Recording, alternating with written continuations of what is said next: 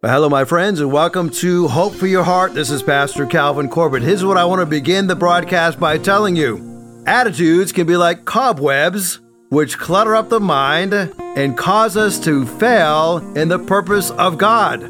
Or they can be like an interstate highway to an automobile, smoothing the way to our destination. You see, the choice is ours. We're going through a series I'm calling Pondering the Book of Proverbs, and today is part 2 on this matter of thriving in times of stress. Listen, there's some things in your life when it comes to stress that you cannot help but avoid. It's going to happen. We learned yesterday in the broadcast that when we are facing stress, it's a great time to tighten up my plans, tighten up my priorities. We spent a whole broadcast talking about that importance of tightening up our priorities. Now, if you missed the broadcast yesterday, go to hrcc7.org and put in yesterday's date, which is October the 18th. That date may be wrong, but look up the part 1 of the message and you can learn how to tighten up your plans. And today, we're going to be looking at lightening up my attitudes and my actions. So write down the name of a person or think about a person that you greatly admire. If you greatly admire that person, it's because they have plans and priorities that are tight, but they are not taking themselves so seriously. They lighten up their attitudes and they lighten up their actions. Proverbs 12:25 says, anxiety in the heart of a man. Oh, it weighs him down. Have you ever felt that? You're stressed out and all of a sudden you feel like you've lost your energy. You feel like you've lost your drive and your determination. And now your attitude has gone sour and you can't have that drive that you want. You can't get things done. Well, attitudes like cobwebs clutter the mind, cause us to fail in God's purpose. Or our attitude can be like that interstate highway that gives us a smooth way to our destination.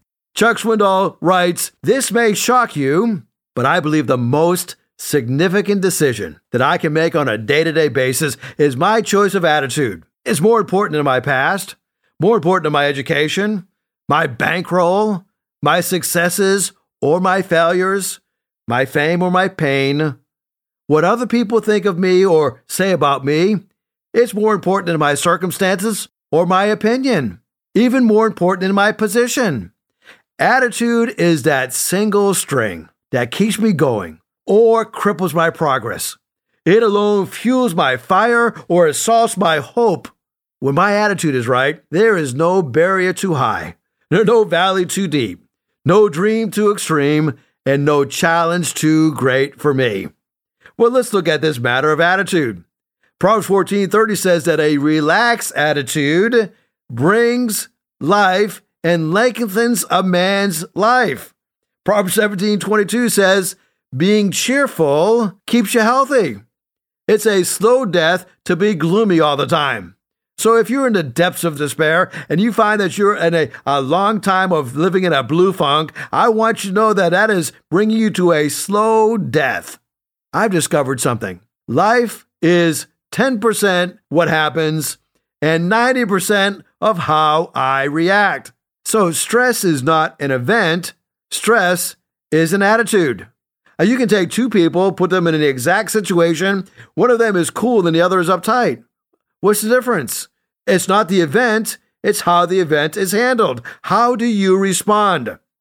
I love Psalm 23. I don't think I've ever done a funeral without quoting Psalm 23. I like the Japanese paraphrase of Psalm 23. Here it is. The Lord is my pace setter. I shall not rush. He makes me stop and rest for quiet intervals. He provides me with images of stillness, which restore my serenity. He leads me in the ways of efficiency through calmness of mind, and this guidance is peace. Even though I have a great many things to accomplish this day, I will not fret, for his presence is here. His timeliness is all important. He will keep me in balance. He prepares refreshment and renewal in the midst of my activity. By anointing my mind with his oils of tranquility, my cup of joyous energy overflows. Surely harmony and effectiveness shall be the fruits of my hours, for I shall walk in peace the peace of my Lord, and I will dwell in his heaven forever. I don't know about you, but that is a great stress reliever to me. You know, I found something else is a great stress reliever. Humor. Have you heard people going through a tough trial and they say, well, someday I'm going to look back at this and I'm going to laugh. Somebody put it this way: time plus tragedy equals humor. Well, whenever I hear that someday I'm going to look back at this and laugh, I always want to say, why wait?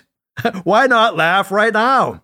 You see, attitudes are so important. As a matter of fact, the Bible has a great deal to say about our thinking process, which produce our attitudes and which in turn produces our actions. Proverbs 23:6-7 shows that a man who is thinking selfishly will inevitably become a hypocrite. Look what it says. Proverbs 23:6.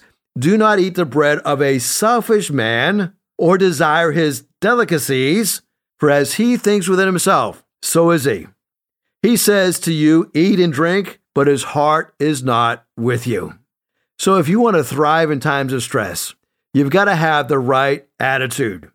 Realize that God's going to work this thing out for his good and our good and his glory. Ultimately, it's going to come around. Just hang in there. Realize that God wants to take this setback as a setup to prepare me for something better. Attitudes are so important. So if you're going to be successful in navigating times of stress, you got to tighten up your plans.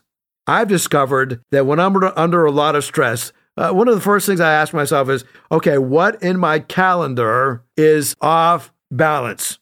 What can I remove from my calendar? What can I pass on to somebody else who is more gifted? We're in the middle of a building program right now, and I'm going to get in there and help our team with the painting and the flooring and whatever I need to do. But you know what I've discovered? That is not my top priority. Oh, I want to be involved in it. Don't take me wrong. But when it comes to building things, if I build something, it'll be up, but I'm not really good at that stuff, right? That's not my top priority. Even simple things. My father-in-law called me the other day and he had a pipe that was clogged and so I went over there and I said, well, let me see what we can do. And I tried to run a snake down through it and that didn't unclog it. And I even tried to pull up the toilet and try to put a snake down through there and I couldn't get it unclogged. And I finally said to him, I said, we can spend a lot of time on this thing. We can try to crawl under the house, and I'm not big at crawling under the house because I'm extremely claustrophobic, and his crawl space is only about 12 or 13 inches, and my big body cannot barely fit through that, that little tight spot, and I said, we can spend a lot of time on this, or I know a man who can come fix this. And so I said, let me call him. Picked up the phone, and I told this guy as I called him, and I says, you shouldn't pick up the phone because every time, I'm calling you, I need something. I find myself in a jam. And this guy started laughing. He says, what do you need, Pastor? I'll be glad to help you out. And I says, I got a dilemma here at my father-in-law's house, and a pipe is clogged up, and it's somewhere under the house, between the house or where the city drain is, and we can't find it. He said, no problem. I'm going to come over and fix that thing. And in a matter of minutes, he fixed something that would take us hours to fix. When I think about tightening up our plans and our priorities, you can't beat somebody who's a professional at their occupation. So discover what is your priorities, discover what is your plans, focus on that, and then when you have a clear direction from God, lighten up your attitude and your actions, okay? Anxiety will weigh you down, but realize that life is so short, and we got to take what we do seriously, but we better not take ourselves too seriously. So when I think about this whole matter of being positive, rate yourself on a scale of 1 to 10. The third thing that we're going to look at when it comes to thriving in times of stress, tighten up my plans and my priorities. Number 2, lighten up my attitudes and my actions. And number 3, brighten up my relationships with God and with others.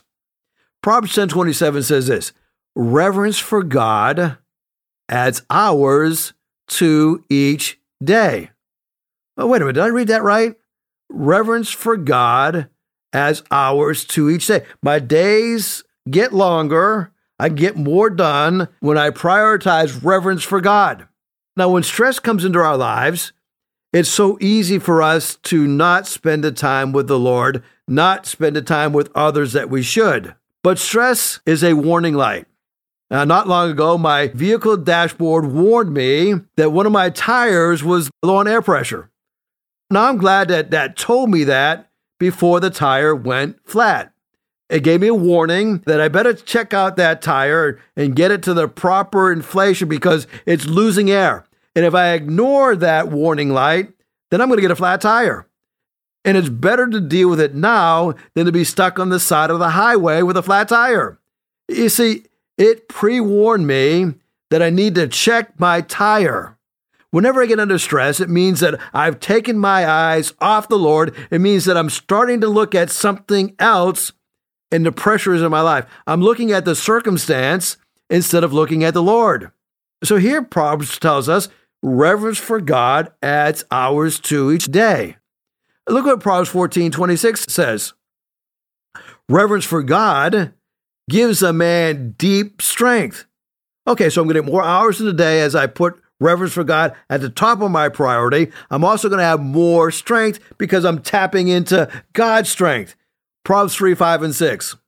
This is the Living Bible version. Trust the Lord completely. In everything you do, put God first, and He will direct you, and He will drown your efforts with success. Don't you love how that's put? In other words, when I trust the Lord completely in everything, and I put God first, this is relationally, He directs me, and He drowns me with success. When a person is drowning, they are overcome with water. A person who is drowning with success means I'm overcome with success because everything I do, I put God first. In Ephesians 5:21, it tells us to honor Christ by submitting to each other. So I brighten up my relationship with God and with others. So loving God and loving people actually reduces stress. Using God and using people increases my stress. You see, the reason you get under stress in your schedule is because you take yourself too seriously. Recently, I was on vacation, and I got thinking about this, and I probably took myself too seriously during my vacation because we were in the middle of a building coming in, and we're in the middle of a building program, and so I felt like the building project would stop if I didn't stay connected. And what I'm really thinking is I'm taking myself too seriously because one day I will not be the pastor at Hickory Ridge Community Church. One day the church is going to have to go on, and it will probably go on just fine without me. Oftentimes I'm filled with stress because I am taking myself way too seriously. Now, I take what I do seriously, but I shouldn't take myself so seriously. And then the reason we battle stress is because we don't take God seriously enough. God is sovereign. God is all-powerful. God is all-knowing. If we really believe this, we realize that He can handle any crisis that comes our way. Jesus said, "What will a man give in exchange for his soul?" Are you making time to get to know God? I'm not saying taking time. I'm saying, are you making time? You may say, well, I don't have the time to sit down and to pray every day. I don't have time to sit down and read the Bible. Then you're too busy. You study the life of Jesus, and no matter how busy Jesus got, He took the time to pray. You see, reverence for God gives a man deep strength. A daily quiet time is a great decompression chamber, a great de-stressor. Why? Well, one of the reasons is because we spend most of our time with people. As you spend time with people, that can be an opportunity for you to experience some stress, but you can look at it as also an opportunity to be relieved with some stress. Some people spend time with the wrong people, and they don't spend enough time with the Lord. They'll give listening to the radio minutes and hours in a day, but they won't spend time with the Lord. It was Corrie ten Boom who said this: "If you look at the world, you'll be distressed. If you look within, you'll be depressed. If you look at Christ, you'll be at rest." Oh, my friends, I want you to experience the rest that you can have when you are with Christ. Spending time with Christ is where we find rest. I think about how our lives can be radically changed by understanding who Christ is, understanding what Christ has done for us, realizing that He has radically changed our lives. Some people might say, well, spending time with Christ is a waste of time. And I would say that if Jesus never rose again from the dead, I would agree. It's a waste of time. As I think about the Bible and I think about what Christ has done for us, we have nothing to offer if Christ did not rise from the dead. But He did rise again from the dead. And it makes a difference in our lives on how we live our lives. You see, one day we're going to stand before God. And as I grow older in my faith, I realize that God's not going to ask me my view of the Tooth Fairy or my view of Santa Claus. I'm not going to ask me my views about holidays. And when He meets me and I meet Him, He's going to ask me, what have you done with Christ? There's only one life to live, and so soon it's going to be gone. Only what's done for Christ will last. So many times we get enamored by the big events of life and the big actions of life, and we fail to realize that all big events are comprised of small events that are done very well. Many years ago, I was going through a very difficult time. And my life was going, and it was spinning out of control. I had made some really, really bad choices, and I had made some really bad decisions. And one day I was going out, and I was always in a rush. And this particular day, as I was going out, there was a frost on the windshield. And I was in such a hurry, I didn't remove the frost from the windshield. I said, I got to go. And I was late, and so I just went. And in my haste, because I couldn't see, the vehicle that I was driving struck a person. And that person was seriously injured. And I remember thinking through that whole ordeal and the great emotion that I felt because I had inflicted so much hurt onto somebody that I lost about a year of my life because I went through a time and had a bout of depression.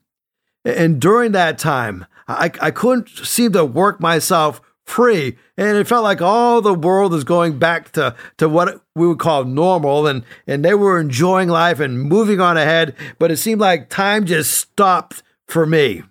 I was a student in college and I was trying the best I could to keep my academics together. And I felt like I was just walking through a fog day in and day out, just walking through this fog. And I felt like I was accomplishing nothing productive. I was just overwhelmed with grief, overwhelmed with this depression, and I couldn't move on. I got stuck in a rut, and I decided I'd go to a counselor, and one of the counselors there at the college would meet with me every week, and it was a time of really encouragement, but I had trouble getting past that pain, getting past that depression.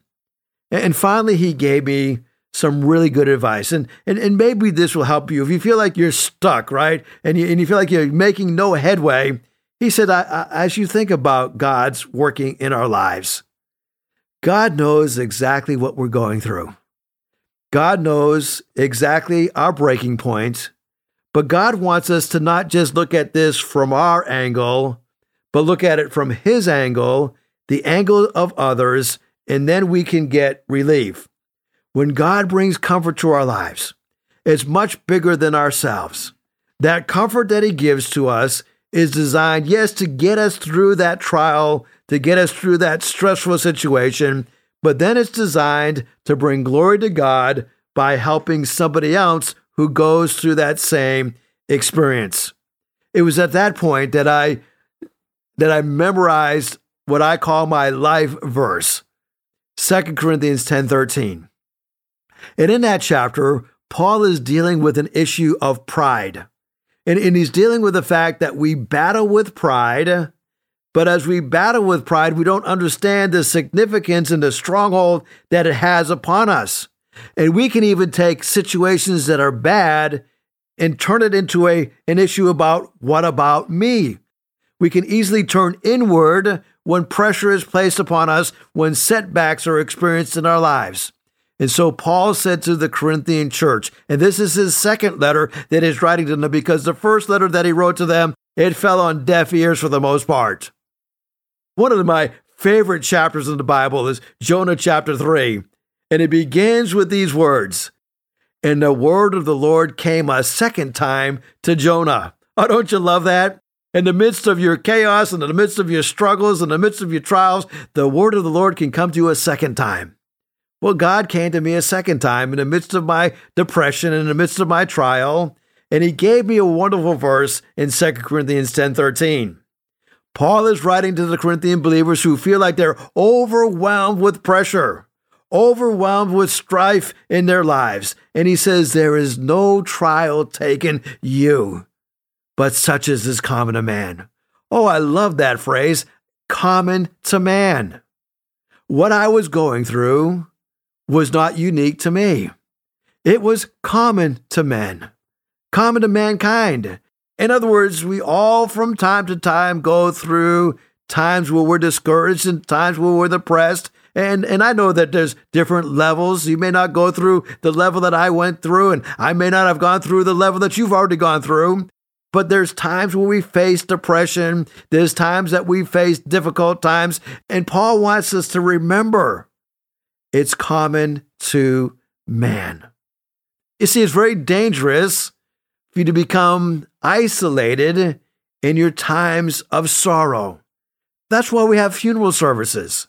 That's why we have life celebration services, and so that the family can gather together and support one another.